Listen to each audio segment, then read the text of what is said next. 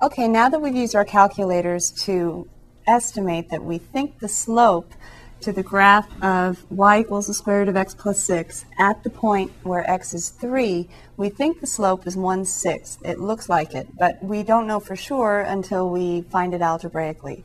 So where we got stuck was the limit as h goes to 0, the square root of x plus h plus 6 minus the square root of x plus 6 all over h. If we plug in 0 right now for h, we'll get 0 over 0, which is indeterminate.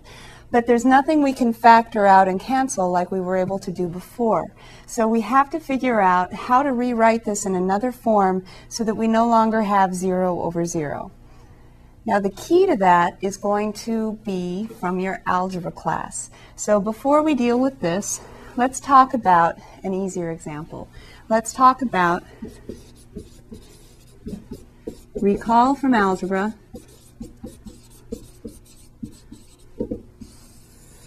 the following property. If you have 2 times the square root of 3 plus 4 times the square root of 5, and then you multiply that by something with exactly the same terms, but the opposite sign in between. When you multiply these two together, just use FOIL to see what you get. 2 times the square root of 3 times 2 times the square root of 3 is, I'm going to write it, instead of 4, I'm going to say 2 squared times, and then the square root of 3 times the square root of 3 is just 3, right? When you square a square root, you get what's inside. So the first term is just 2 squared times 3. And then if we look at the outer terms, 2 times the square root of 3, and it's a negative here, right? So I'm going to say minus 2 times 4 is 8, and then the square root of 3 times the square root of 5 is the square root of 15. Since they're both square roots, we can just multiply what's inside. So we have minus 8 square roots of 15. Then when we look at the inner terms, we have a plus. 4 times 2 is 8. Square root of 5 times the square root of 3. Square root of 15 again. So we have the exact same term with opposite signs. That's good. And then the last one, we have 4 times negative 4 is negative 16. Oh, I want to write that as 4 squared. And then we have the square root of 5 times itself. When you square a square root, you just get what's inside. So we have 5. So when we simplify this, we have the same terms but opposite signs in the middle. So they add up to 0. And we're left with 2 squared times 3. I'm not going to write that out as 12.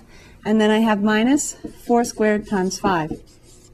Now I could write this out and get one number, but I don't want to do that because the next thing I want to show you is something that is in your book, and that's when you have a times the square root of b, then you have, let's see, in the book it's plus c times the square root of d.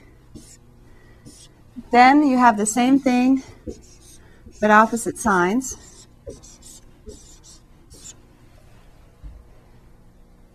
When you multiply that, you FOIL it just like we did with the numbers. And so we have a times a squared. Square root of b times the square root of b is just b. Then the outer terms, we have negative ac square root bd. Inner terms, positive ac square root bd. And then the last terms, negative c squared times square root of d times the square root of d. It's just d. And so again, we've got ac square root bd, twice with opposite signs though, so they add up to 0. And we get a squared b minus c squared d. In our example up here, a was 2, b was 3, c was 4, and d was 5. So you can see we have the same form with our numbers as we have with just the general letters. Now the most important thing to notice about this is when you multiply and you have the exact same terms in two binomials, and you have a plus in one and a minus in the other. So you have two binomials, and the terms in the binomials are the same, except one binomial has a plus and the other has a minus. When you multiply those, the most important thing to notice is that where did the square roots go? The square roots all disappeared.